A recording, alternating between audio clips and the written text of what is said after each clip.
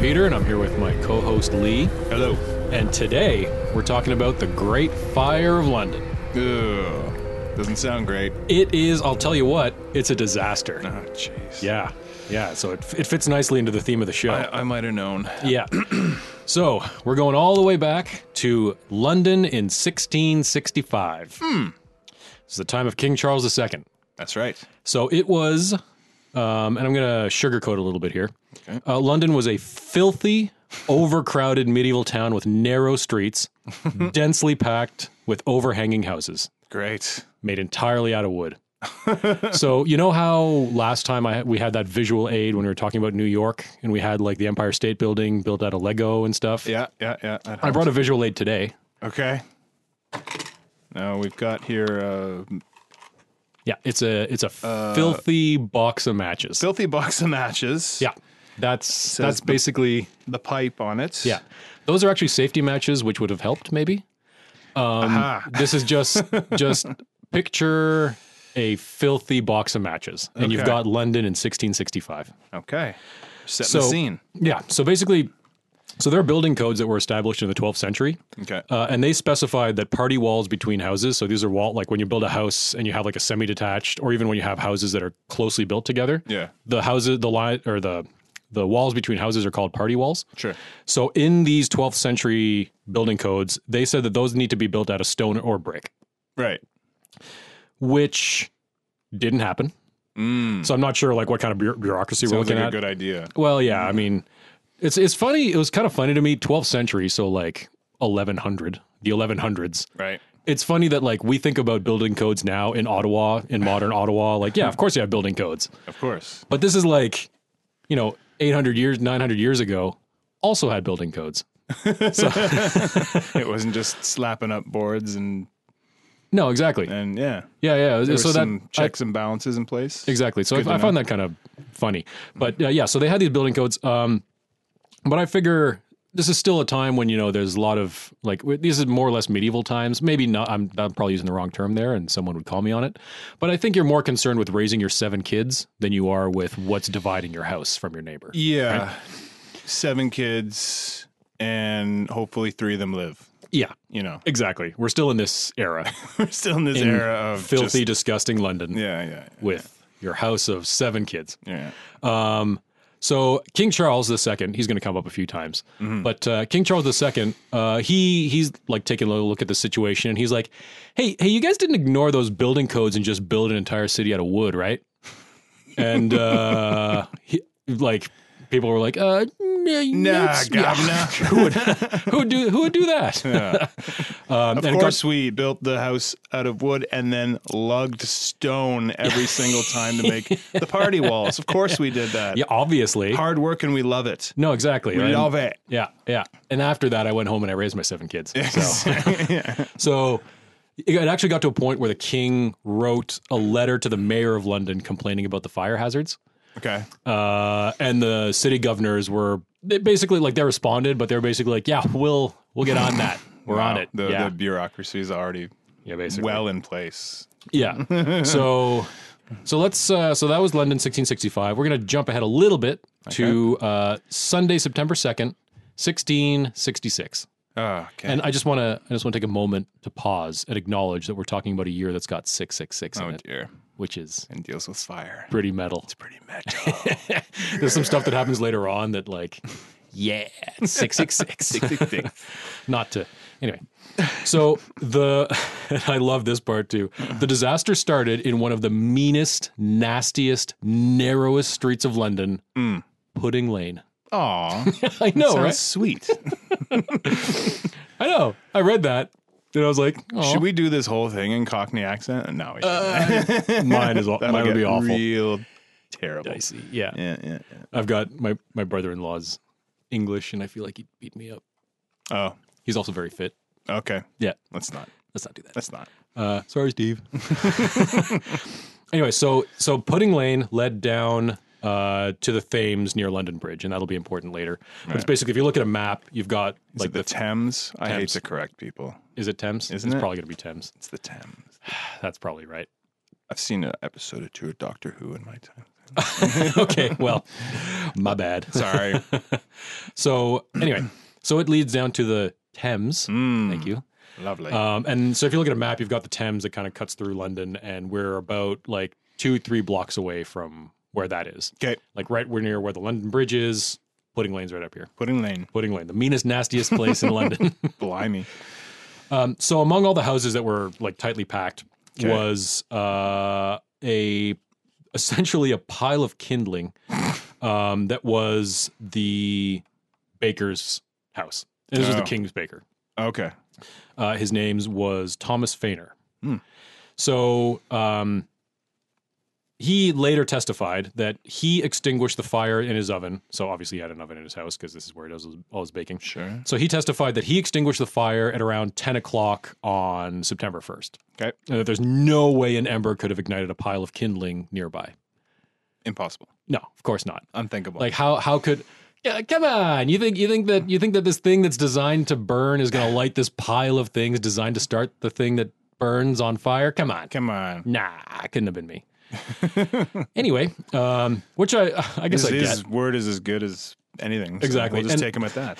I also, while we're on the topic of culpability, I also found it funny that it is like the king's baker, and just have this image of the king's butcher and the king's candlestick maker standing there, being like, "Don't look at us." Cocking his head to the right. Like, I was just going. So Fainer's assistant woke up at 2 a.m. on Sunday to find the house full of smoke and the bakery engulfed in flames. Okay. Not a good start. Everything made of Gotta wood. Take care of that fire. Yeah, yeah. So Good thing about those stone walls. yeah, Or else if it wasn't for those stone walls, this would have in trouble. gotten out of hand fast. Okay. So, so basically, like the bakery gets engulfed in flames, and the house is starting to go up. So most of the people actually make it out of the building by climbing out of the windows in the upstairs living quarters and jumping onto a neighbor's roof. So like when you're picturing tightly packed, like think of like you're really like stacked in the same way that the Athenians were ass to ankles That's in what Athens. I thought of when you mentioned that. Our Yeah. First So- episode. Basically, if you picture like if these houses were people, they'd be like shoulder to shoulder, like this, like Just in their "Can you little get away from hutches." me?" Exactly. Yeah. Okay. So they climb up to like an upper story, and they climb onto the neighbor's roof. Most of the people made it out, Okay. except for the maid, who was paralyzed by fear, and she stayed behind and died in the flames. Oh dear. Which is kind of interesting. I feel like we're already doing like a million callbacks, but this kind of like ties into what we were talking about last time about the bomber blitz in New York, where like sometimes you get into this situation that it's so foreign and so unexpected. Yeah. It's just like, this isn't happening.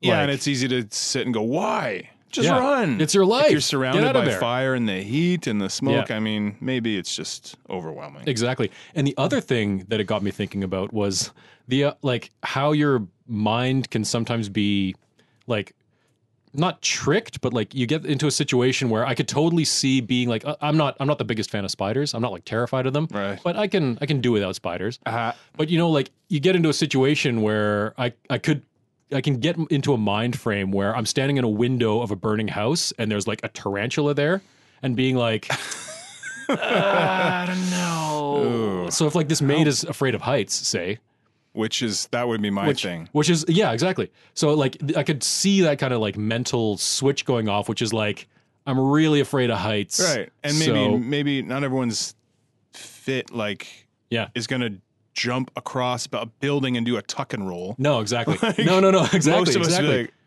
I'm not making that jump. Yeah. I'll burn to death. Which it's exactly, which is I kind of find funny. I think the expression is like throwing the baby out with the bathwater in terms of like your mind is just like, I'm afraid of heights, so I guess Right. I'll just stay here and die. Yeah. Yeah. It's just one of those It's interesting one of things two. that I thought of. One of two Yeah. death options. Yeah. So anyway, that was that was interesting, I thought. So basically, it starts off as a slow burn. Right. The bakery burns for a long time. Like it's kind of like starts off smoldering. I guess maybe this is how all fires start, but like it smolders, gets a little bit bigger over time. Long and slow. Took about an hour before the flames spread to the neighboring building. Okay. No stone party walls.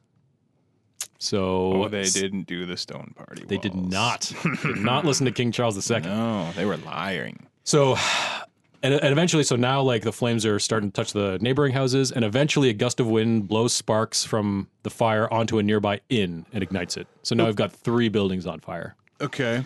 But like it sounds kind of concerning, but it's still pretty much standard fare in filthy, disgusting nightmare London. Sure. Like fires happen because I don't know, like we don't have Just people and exactly. I'm not sure what state their plumbing is in necessarily, and like you know, you don't necessarily you certainly don't have fire hydrants on every corner, right? No. So if a fire starts in your kitchen, then you're probably going to be rebuilding your house, kind of thing. no, not throwing baking soda on it. No, I guess. no, I haven't figured that one out yet. no. So how are they? I guess you're probably going to get into this. How they fight the fire? How are they set to fight the fire? Well, we'll get there. We'll get there. And this time we will get there. All right. I've noticed the last two times I've said we'll get there and we never get there. Aw. This time we're getting there. So the mayor, Sir Thomas Bloodworth, he was dragged out of bed at 3 a.m. Good name. to see what, yeah. Well, there's a few good names. So he was dragged out of bed at 3 a.m. to see what was going on. Okay. And he basically, again, because this is like standard fare for, kindling London, Yeah. takes a look, shrugs, and goes back to bed. And he's like, he's Not basically my like, job. just put it out. Can you just put it out? Can you get whoever it is and tell them? Yeah, whatever we do in this situation, just do that. Yeah. So that's basically him. All right. So now we get introduced to a guy named Samuel Pepys. Okay. He's a diarist, and he'll actually come back in a future episode too. There's a cool connection here. Okay. He's kind of our. And I was corrected on this. You know how I was kept calling him Thucydides? Oh, yes. Thucydides. Oh, dear. Yeah. Oh, well. So sorry. Sorry. Hopefully you can still find his book. Historians were screaming at their devices when you kept saying that. How could you? Not pronounced that way. Immediately lost everyone. Anyway, Thucydides. Not talking about him right now, though. Samuel Pepys. So he's a diarist. They just said diarist. I guess this was a thing. Historian? Maybe is like a historian. Okay. They called him a diarist, but I would say historian. He also does a bunch of stuff, so he's kind of a badass too. Okay. Not but just he's the a main sayer, reason. but a doer. Exactly. So he's like a main. Yeah. If you subscribe to the theory of not getting involved with your subject matter, he did not do that. He got involved hard. I can't. I got to stay out of this. Yeah. Sorry, guys. I'm keeping track of everything.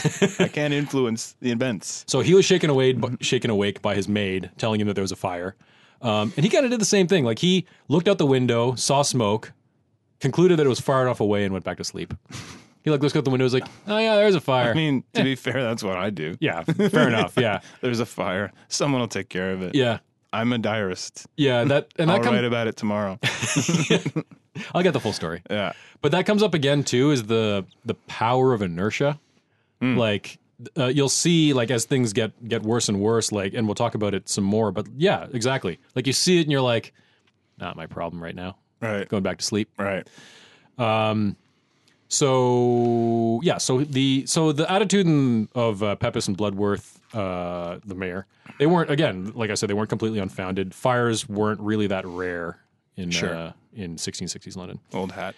But what they didn't know, either of them, was the location of the fire. So Pudding Lane was near Thames Street. I said it again. We're gonna get Pudding that Lane was near Thames Street, which was about a block north. Okay. Like the street was. Pudding Lane is about a block north from Thames Street. Okay. And Thames Street was like riddled with buildings filled with highly flammable goods. Oh, great. And the book didn't specify what these highly flammable goods are, but I would picture like kindling stores. Sure. Essentially. Okay. Like maybe, I don't know, bookstores, anything that's going to burn. Yeah. Here's Like, some crap to start your cook fire. Exactly. And so this is happening like a block away. So people should be more worried, but they're not. Oh, dear. And yeah, so, and like I said, we'll talk about Pepys more, but here's kind of the source of most of what we know about the fire. Okay. So now, London's lighting up. So the fire hits Thames Street, and it spreads like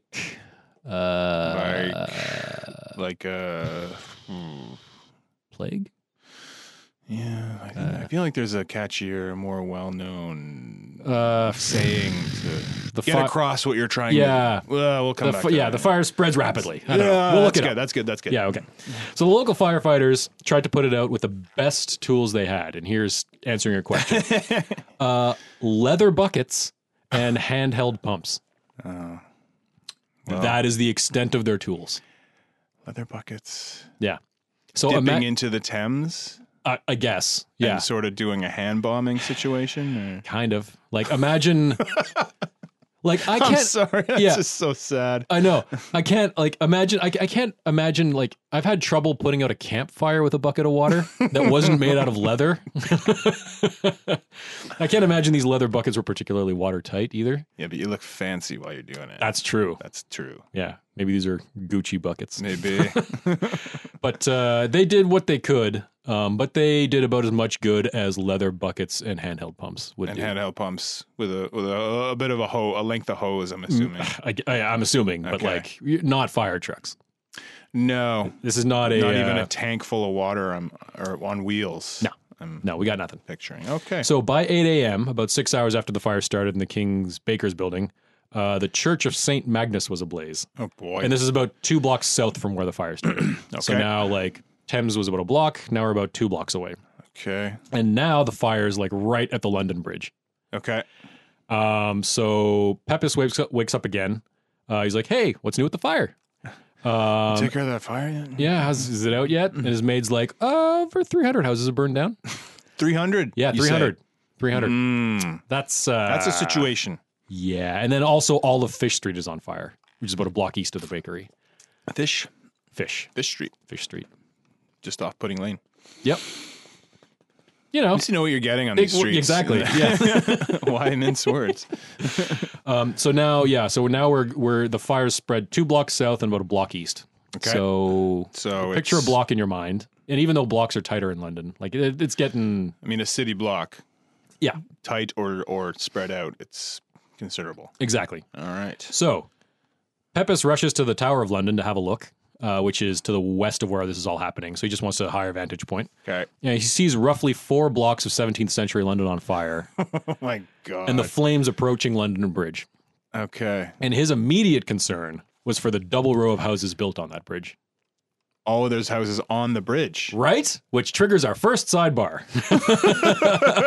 That was exactly my thoughts. It was good that I Yeah. No, didn't but just that's let that go by. no. I Yeah, set that houses up on a because I bridge. was reading it, and the book doesn't go further beyond saying his concern was for the 2 rows of houses. But I'm like, I've seen London Bridge. There's no houses on London Bridge. I've never even seen London Bridge. I just was picturing a bridge. And, Right. You know, what I would normally picture a bridge being houseless. Right. Yeah. Well, your typical houseless Devoid of bridge. houses and domiciles and such. So I bet along those same lines, I bet you thought that there's only one London Bridge. Turns out there have been 3. So there was modern London Bridge. I know which there's was, a song about it. right. It involves the London Bridge falling down. Yeah. So. Well, that probably happened as a result of one of these 3 bridges. Because the modern bridge was opened in 1973. Okay. The new, quote unquote, London Bridge was opened between 1831 and 1967. And then the old London Bridge we're talking about right now was built in 1209. Okay. So there's been 3 versions of the same bridge, basically. Okay. So Old London Bridge, construction began in 1176 and it finished in 1209. Okay. I'm just going to give you another little callback.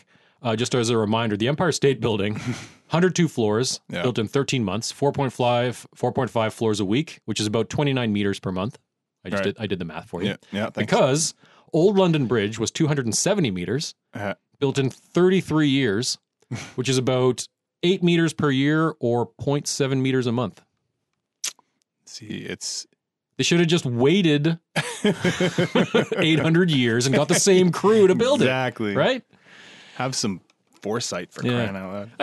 There's a nice little parallel there, I thought. It's kind of interesting. So King Henry II commissioned the original London Bridge following the murder of his once friend, once foe, Thomas Becket. Oh. And when I read that, because that was another like offhanded, in the this is a sidebar, so it was my own research. But I was reading it, and it said the murder of his when do murders trigger the building of bridges? Yeah. So Thomas Becket was the Archbishop of Canterbury, murdered in 1170. This is almost like a sidebar in a sidebar. Yeah. We're going Anyway. deep. This is okay. So what happened was Yes. Becket excommunicated 3 church officials for circumventing his coronation authority. So he had sole authority of coronating someone. I'm assuming this is like not like a king necessarily, but like lower lords and stuff. Right. So other priests were doing it. And he was like, that's my job. Yeah, so he started excommunicating them.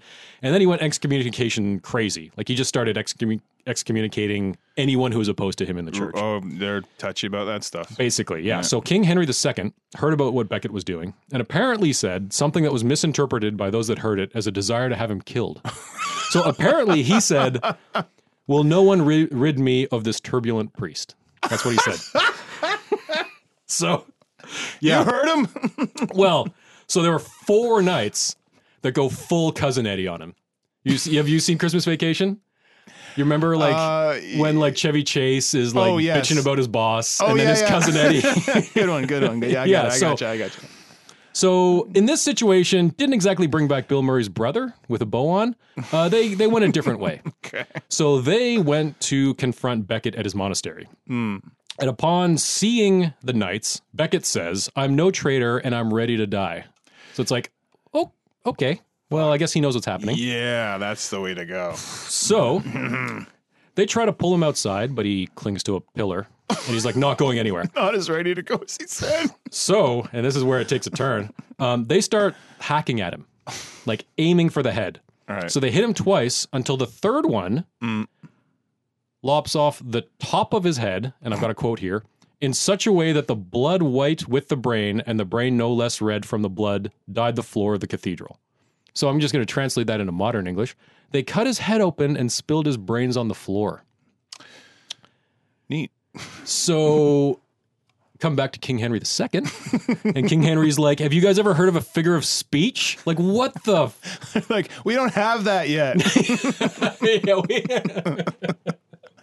We didn't. That comes later. That's like Shakespeare's not for a few years. Bill Shakespeare will make that a lot more clear. So anyway, he gets a chapel in the center of the bridge. So they build a chapel to Becket as a martyr in the center of the bridge. And Becket gets canonized in 1173 as St. Thomas of Canterbury. Oh. So it worked out for him, you know? Yeah. In the long run. Yeah, I feel like. Aside from a partial decapitation. So, the overeager knights did not do him any favors. I still love that. So, yeah, I know, right? Like, careful what you say around eager 13th century eager knights. To please, eager to honor the... Yeah. Jeez, I could really do without this priest. Say no more.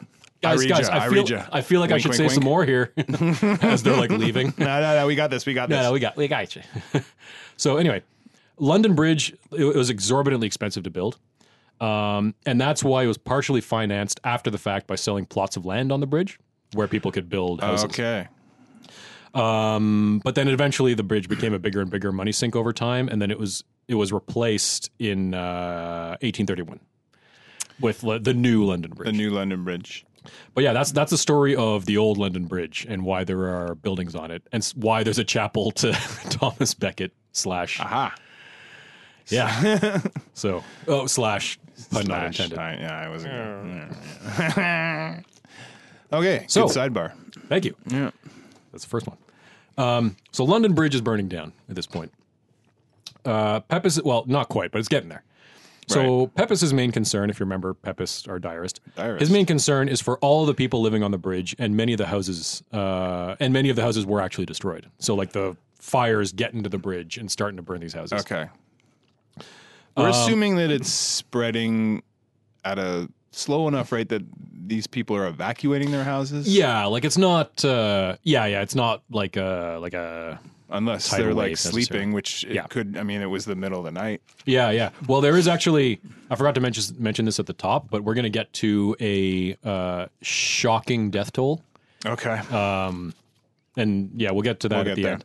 But you're right. Like it's not a fire like this doesn't. It's not like a tidal wave. It's not a tsunami. Right. It's sort of foreshadowing. It's not a tsunami. Not for this. I don't want to get you distracted about this, but we'll in the future, I'm sure we'll cover something. But tsunami-esque. It is relatively so. Like we said, I think fire started at 2 a.m. and then like there was like those 300 houses that burnt down were like by 8 a.m. So it's not slow, but it's not like between 2 a.m. and 3 a.m. all of London burned down. Right. Yeah. So slower than a tidal wave, faster than a snail. Not a disaster, but anyway. Murderous snail. Yeah.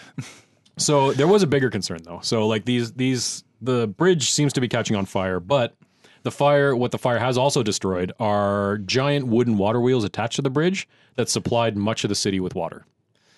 Okay. Like big water wheels like that were on the bridge sure. that would basically pump. So I guess there was a rudimentary water supply in the city. Okay. So it's kind of like if you wanted to, if this was like an attack with fire, you would want to target these water wheels first. Right. So that now you don't have water. So So the fire starts and it immediately cuts off water from, like, it cuts off the city from the one thing that could help it immediately.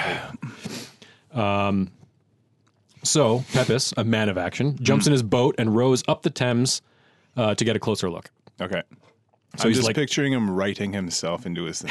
And the brave diarist, without a moment's thought. Yeah, right. He doesn't tell you about like his assistant who's like, shouldn't you go check that out? In the morning. You go check it out. Yeah, you. So all along the Thames, and this is actually a quote from him, everyone was endeavoring to remove their goods and fling them into the river or bring them onto barges to like push away from the shore. Okay.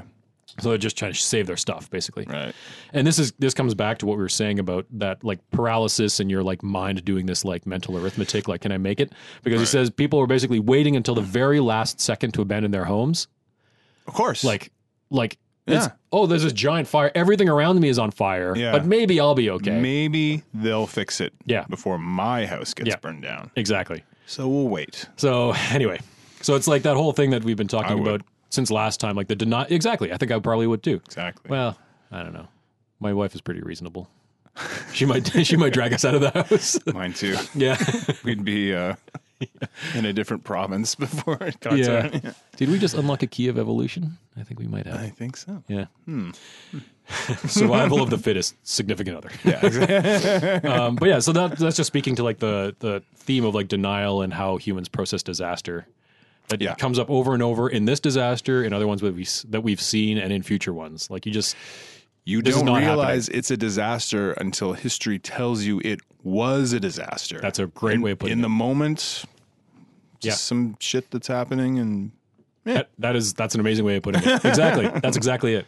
That's the thing. You got to take a huge giant step back and see all this stuff. That's what I was saying. I think in the first episode, it's fascinating to me. Yeah, to think of people in these situations. How are they processing it? And we're getting right into that, which is good. It's like you're processing it as I'll wait till the last possible second and then I'll leave my house because this is exactly not a big deal. Exactly. I'm sure they'll fix it.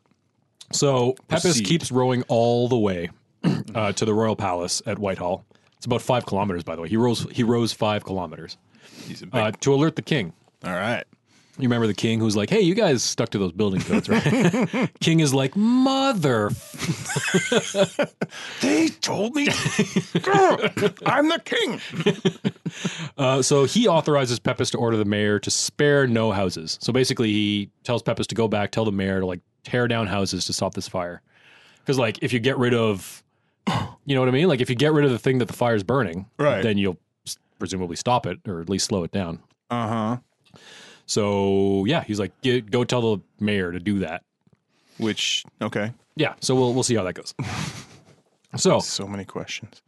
Right. I know you have the answers, so I'll just let you talk. We'll get. Yeah, I made a conscious effort to actually get there on all the places that I would say that I'll get there. So. You just have "get there" written like intermittently down your screen. Every time I write like a little teaser, I write "get there" in parentheses. Right. I don't. Anyway, so the roofs are on fire at this point. So Pepys delivers the king's order to the mayor, but the mayor's already been ordering houses to be torn down to make a fire break. Right. And fire break. That's what it sounds like. Mm-hmm. Basically, you're trying to break the fire. So if there's a bunch of stuff that's burning, you just like clear a path. The fuel. Exactly. Like fire, unless there's a lot of wind, like there is. Right. Coming off the water. Yeah. Also, landlords were reluctant to allow their buildings to be torn down until it was certain they couldn't be saved. Right? On top of everything. Get the fuck out of here. Yeah, but by then, obviously, it's way too late to stop the fire. But that's human nature too, right? Of course. Like you're a landlord. This is like your income property. Exactly. You're like, I hope this is how my kid goes to college. Mine. Exactly. Don't touch it. Yeah. But if we don't tear it down, then all of London's going to burn down. Not my problem. Well, I mean, it kind of is. But... all of London is not mine. That's mine. Exactly. Don't touch it. Yeah, yeah. Human nature, man. So by the end of September 2nd, the streets are filled with people, horses, and carts laden with goods. They're running each other over, basically moving goods from one burned house to another one that hasn't been burnt yet. You're basically soon like to be burnt. Yeah, you're like whack-a-moling your stuff wherever you can. Nice. Or I guess the fire's whack-a-moling the stuff. Yeah. So the Thames was full of barges packed with goods and also belongings just floating in the river. Nice. And people are just trying to save their shit again. So I've got Pepys here. That afternoon, all over the Thames, with one's face in the wind, you were almost burned with a shower of fire drops. And by nightfall, we saw the fire as only one entire arch of fire from this to the other side of the bridge, and in a bow up the hill for an arch of above a mile long. It made me weep to see. So basically just like this dome of fire, essentially. Yeah. And you're rowing down the river and you're getting like hit in the face with like fire. Like, you know, if you stood close to a campfire. Yeah. That's constantly. Good stuff. Yeah. And here's another thing that we talked about with denial. So at this point, the rich start feeling the heat. Like this is still a pretty crappy area of like Pudding London. Lane and such. Yeah. So by Monday, they're feeling the heat. Yeah. So the fire started on, well, I guess Saturday night. Technically, Sunday is what we've been talking about. So now by Monday, 1/16 of the city was ablaze. Okay. Which doesn't seem like a lot, but we'll see how that goes. So the wind at this point turns the fire and it begins advancing to the wealthier residential neighborhoods. And now London's real concerned, right?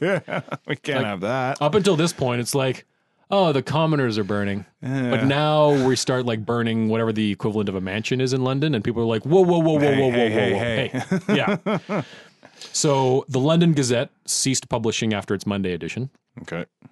Because fire, I guess. Here's the news, fire. And here's a nice little interesting analogy or like touching point with what we're talking about with Athens. Conspiracy theories start immediately about foreign arsonists. Well, there's another bit of human nature there for you. Exactly. Yeah. Like this has got to be someone's fault. Exactly. And it's got to be our enemies. Uh-huh. Yeah. So King Charles II. Stupid, dumb baker. No, exactly. Couldn't have been a guy who maybe wasn't super careful putting out his oven. Right. Yeah. No, it had to be foreign arsonists. That's what it was. Foreigners. Oh, foreign? I thought you said four. No, foreign arsonists. No. Sure. Exactly. So King Charles II fires the mayor and he puts the Duke of York in charge. Which makes things a little bit better. Right. Figure it out. Yeah. This guy's a duke. He knows what's up. So he sets up 7 firefighting posts around the perimeter of the fire. So, which kind of, again, makes sense. Like if the fire is like, you've got the fire around centered on Pudding Lane. Yeah. He just sets up like a perimeter. Sure. And they basically, each of these posts has 30-foot soldiers and 100 civilians. Okay. And like, these are just like helping to fight the fire, transport water or whatever. And thankfully, this worked. Okay. Nope. No. By midnight, the fire covered 4 times the area it covered only 24 hours earlier. Oh, Duke. And it got worse on Tuesday. So. Another firing. Well, we'll see. In the future. So Tuesday is even worse. Okay. Worse. So more of London burned on Tuesday than the previous 2 days combined. So what he did... It didn't make it worse. Ineffectual? Oh, okay. Like he didn't throw gasoline on it? Try the gas. No, try the kerosene. Yeah. Is this the time to experiment? So no, he didn't like it helped, but at this point, like it wasn't too little too late. Not basically good enough. Like the combination of people not wanting to leave their houses, not tearing them down fast enough, you know. So Tuesday's worse. So casualties, I've just got a list of things. If you happen to know them or you knew them, here they are. Ludgate Hall burns down. The Old Bailey burns down. Fleet Street, I guess all of it. Heard that. And the Guildhall. Guildhall's interesting because that's where the city's records were kept in a crypt with massive stone walls. And what's actually interesting of that is that the records survived the fire. Oh, wow. And this same crypt, holding these records, would survive German bombing in the 1940s. So whoever built that crypt deserves a raise. High marks. Yeah. And with some interest over these last number of years. So now at some point, it doesn't really say who came up with this idea, but they're like, what if we blow it up? The fire. What if we blow it up? So what they start proposing that they start blowing up houses to create fire breaks, because like tearing them down is not fast enough. So that what was if we one blow of my them questions. up? Yeah. How fast can you tear? Yeah, right. Yeah, I think of like demolition. It's like weeks. Yeah. Like here, I've got the door frame out. That took me an hour. Yep. Yeah. Okay. No, exactly. So now they're like, what if we just blow them up? So actually, but interestingly, they started doing that, and that's pretty much what saved the Tower of London. Is that they blew up a bunch of houses, created a fire break, and stopped the fire from getting to the Tower of London. Fight fire with fire. Right? So maybe if he had started throwing gasoline onto it, it might. No? He was onto something. Yeah. Okay. All right. But at 8 p.m. on Tuesday, Old St. Paul's Cathedral catches on fire. Shoot. So maybe this sounds familiar to you, but this church is unburnable. Nobody's ever said that in history. This thing is unsinkable. Right. This could never happen because it's built out of stone with like a lead roof and stuff. What could possibly happen? Wow. But there was recently a wooden patch installed on the roof. Okay. And that's how they get you. Oh, jeez. That little bit of wood. So it catches fire and it's spread to the beams and basically gutted the church. Which unfortunately we recently saw with Notre Dame. Well, yeah. It's essentially, it's not the same because they were doing renos there, but like same kind of thing. It caught on fire and then just like gutted the church. Gutted the church. All that's left is the non-wood basically elements. Yeah. Facade. So the flames, stoked by the strong wind, heated the stones to the point where they exploded like grenades. Oh my God. Yeah. And the lead roof melted and dripped into the church like fiery rain. Oh. Yeah, I told you it was 666. That's what you're talking about. Yeah. Oh dear. Like that's a disaster, but kind of metal. Kind of metal. You could picture Satan in that church cackling. Yeah. While molten lead drips around him. Yeah. So, and there was a little bit of, I'm not sure, this is a nice image, so I put it in, but apparently, according to Pepys, the flames were so bright, a schoolboy could read by their light over a mile away of this one church burning. Okay. Which is like, maybe. Sure, Pepys. It's a nice image. Just like you rode 5 I get what you're saying. They were bright. Yeah. It was a bit bright. Yeah. So Old St. Paul's took with it the Church of Saint Faith, which you're talking about names like Saint Faith. That's a bit lazy. But, yeah. okay. Among the contents though of Saint Faith, there's about 200,000 pounds worth of rare valuables, including the third folio of Shakespeare's plays. And I meant to look up what's in that folio, but suffice it to say, a lot of Shakespeare's writing That's a bummer. went up in flames. Oh boy. Yeah. I mean, all this stuff's a bummer. Yeah. But the humanity, but yeah, the historical. Yeah. Well, what would turn out to be historical buildings and it just being ruined. That's like, ugh. Exactly. Right. Sad, like it's man. They're exactly like obviously sadder things happen throughout this fire, and it kind of happened again with Notre Dame. Like, yeah, it doesn't compare to the loss of life, but just in a taking a step back, the historical repercussions. It's a bummer. Oh, totally. Like Shakespeare's original. Yeah. Which manuscripts. Ugh. Which I mean, at the time, I feel bad for not looking up when Shakespeare was alive, so I'm not sure how old they would have been at this point. But I think at the time they're fairly contemporary. I feel like he was around in the 1600s, but I could be way off. I'm not going to say it definitively because someone's going to be like, actually. Yeah, someone is screaming at their device right now. Maybe it's the equivalent of like if there was a massive fire and we lost all of Hunter Thompson's original manuscripts kind of thing. Where at the time it's like, but maybe like 800 years from now, it'd be like, no, you know what I mean? Are you kidding? So, yeah. So throughout all of this, though, what I thought was kind of interesting is that King Charles II was there, like helping fight the fires. Okay. Throwing buckets and whatever else. Hey. So I thought this might be a nice place to do our second sidebar, or maybe third if you count the sidebar within a sidebar last time. Sidebars all around. Yeah. So I think this time you've got some stuff to talk about King Charles. So I'm taking the lead on this sidebar. Peter gave me a little bit of homework. And I said, hey, Peter, in a message. Yeah. Which king am I supposed to? And he said, King Charles the First. Yeah. So I did, and then a half hour later, I was like, oh, sorry, it's the second. But it's good in a way, because knowing about his dad yep. it gives good information about how he came into his crown. So just real quick, King Charles I was viewed as a tyrant. He believed in the divine right of kings, which essentially says that kings are above the law. Okay. And whatever they do is as a result of what God tells you to do.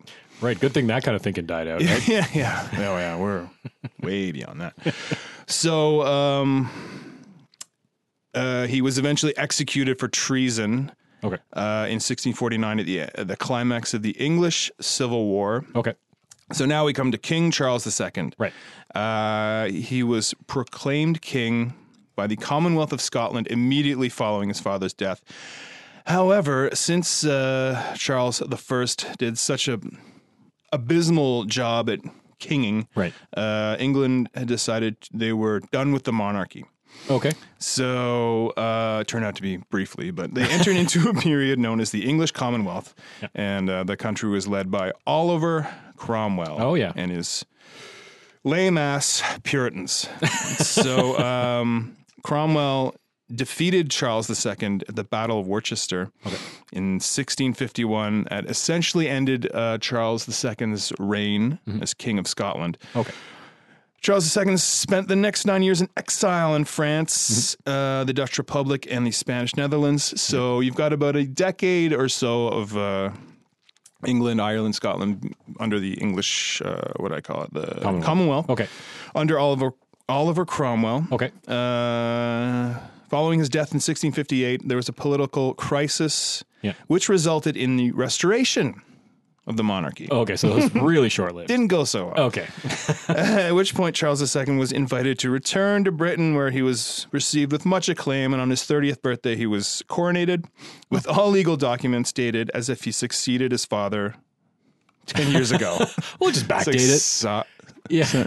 Sorry about that. Yeah. That reminds me a little bit of, was it Pericles in Athens? They like kick him out, and they're like, no, we need you. Can you come back? Can you come back?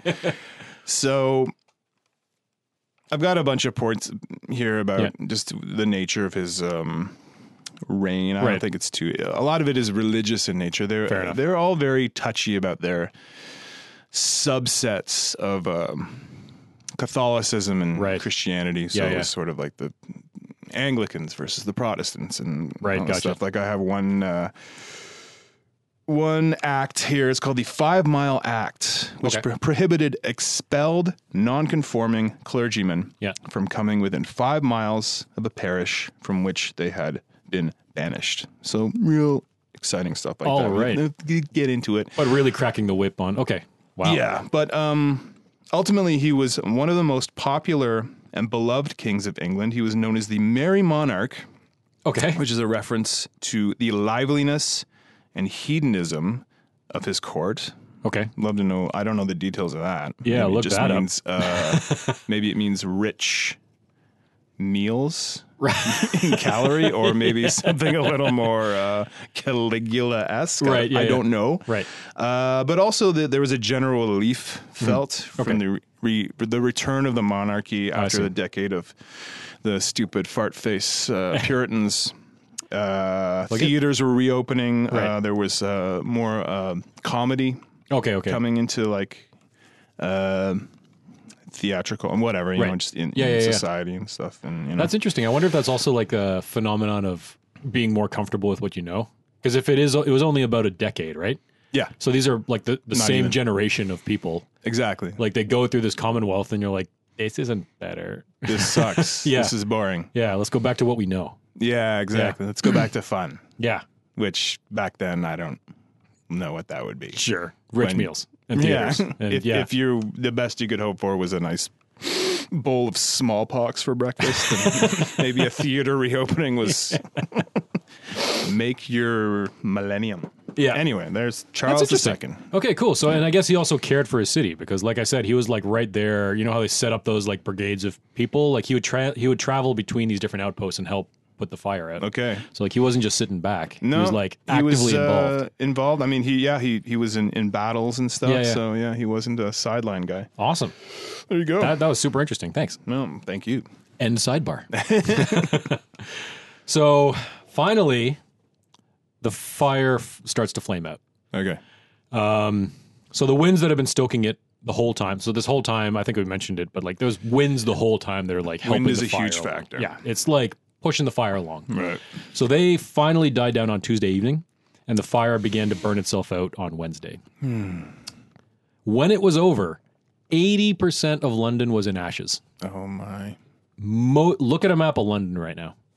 It's probably grown since this time, but like imagine if you want to kind of see what that effect would be on modern scales. Imagine 80% of that burnt, essentially from the center, like gone. 90% of the houses were destroyed, leaving between 100 and 200,000 people homeless. Countless, obviously, parishes, official buildings, guild halls. Basically, the infrastructure was gutted. Right. Like this fire messed London up. Yeah. That shocking death toll that I told you about. Okay. You ready? Yes. 6 Oh, 6 people. Not too bad. 6 people. You're kidding. Yeah. I thought you were 100,000. Nope. 6 people. 6? Yeah.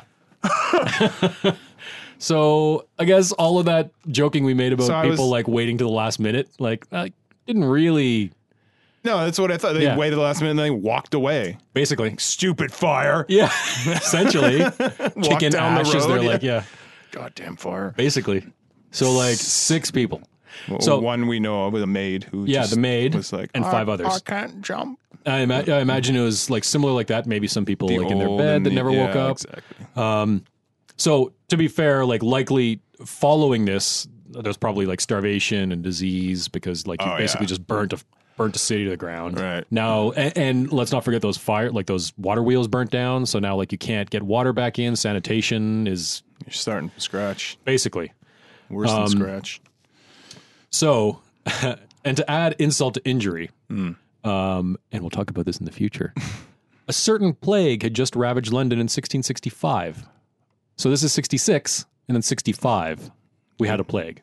Did this plague have a particular color that was maybe it did, associated with? Maybe you should keep listening. Maybe we'll get into that. Maybe Pepys was there too. Maybe Pepys was helping out with that too. Pepys. You never know.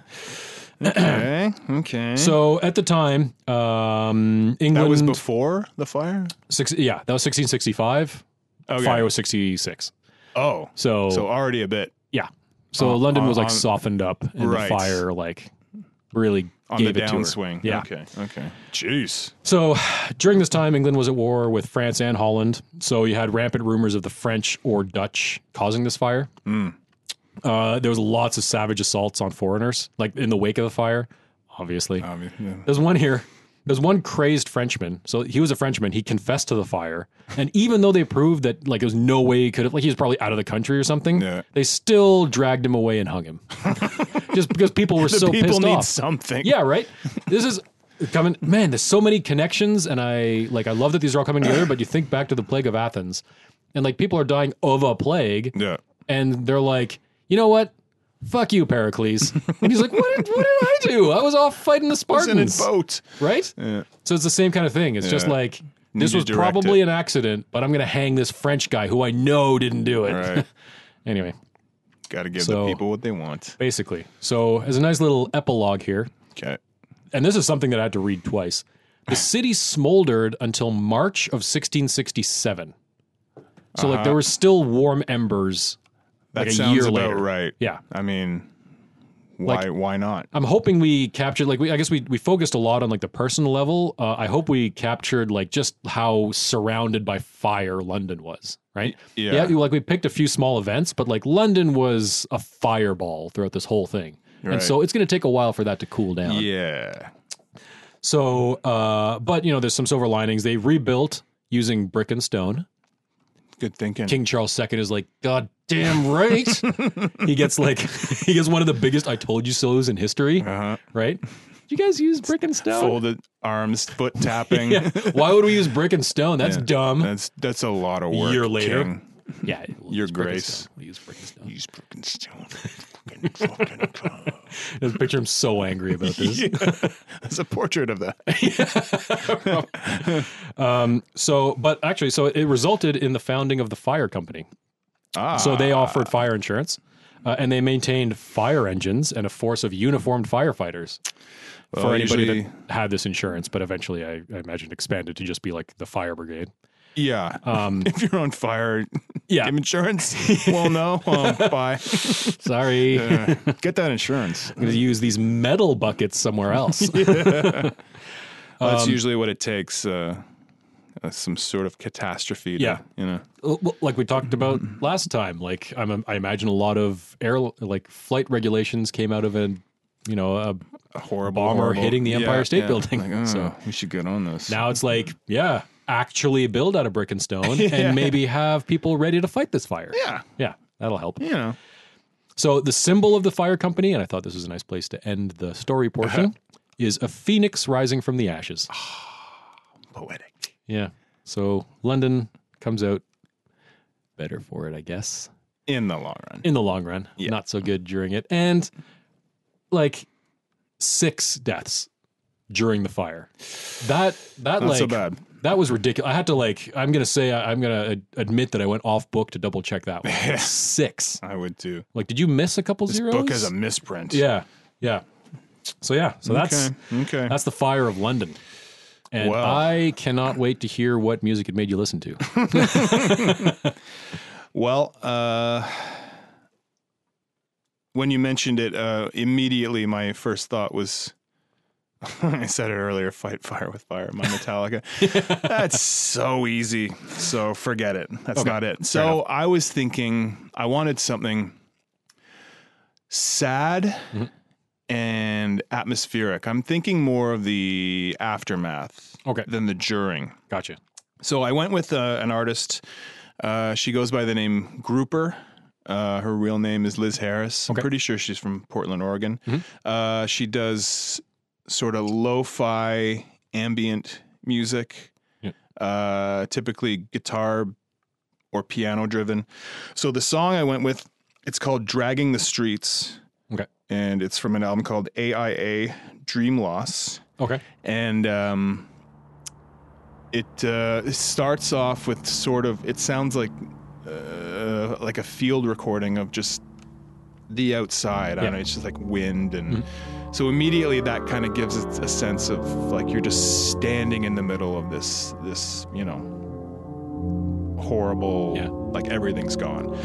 And it's a really like, you can't, I don't know what this song's about. And like, I'm not a huge fan of the lyrics. I mean, I like what I like, but it doesn't make a huge difference to me as long as they're not terrible. Right, gotcha. But in this case, and with most of our stuff, you can't hear what they are. Like everything is drenched in reverb and delay. Yeah. So it's more of a feeling, and to me, like this song just sounds like everything, like we've lost everything. Right. It's sad, it's atmospheric, it's slow, mournful, and it just said, I just picture like just standing in the middle of just complete oblivion, just like we lost everything. Yeah. So that's the song I went with. Nice. Over to you. So I went, and you might have heard me talk about this guy before. It's an artist called Romantic, all caps. No. I'm sure maybe I've sent him to you before, but I send you a lot of music. So. Okay. Slip through the cracks, maybe. So I actually couldn't find that much information about the artist himself. I do know it's a him, but himself.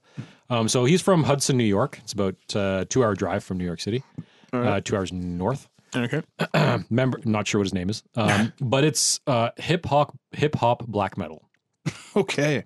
So the song I picked was called 6 Gray Mirrors from an album called Autumn/Nil from 2015. And the reason I picked it, actually, funny, I think I visualized my song pick as taking place more during the fire. Okay.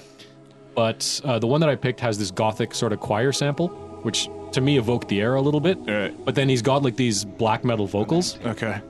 And that I thought was kind of like, it felt to me like the underlying feeling of sort of the dark relentlessness of the fire. Like the vocals are almost like gutting the serenity of the choir over top of it. You know what I mean? Right. Like you have this like serene, and it's got a awesome like hip hop beat as well. Okay. So like you have this beat, this choir that's kind of evoking one feeling, and then you have these black metal vocals underneath. And I'm kind of the same as you. Like I think lyrics, every now and then I'll pick up a lyric that I like, but for the most part it's like the vocal part of a song. Yeah. That's the most important part, not necessarily what the words are. Right. Especially stuff like that. Like you're not meant to understand. No, exactly. Like a band like Death Heaven, right? Doesn't matter what Sunbather's about. No. Right? To me. Yeah, like it maybe like it adds to it. I did read these lyrics, and the lyrics themselves don't really necessarily add to like why I picked it, but I thought it was a really cool kind of image. Like I can totally listen to this song and picture like the fire gutting London essentially. So that was my pick, and you probably heard both of those picks as we were talking about them. Yep.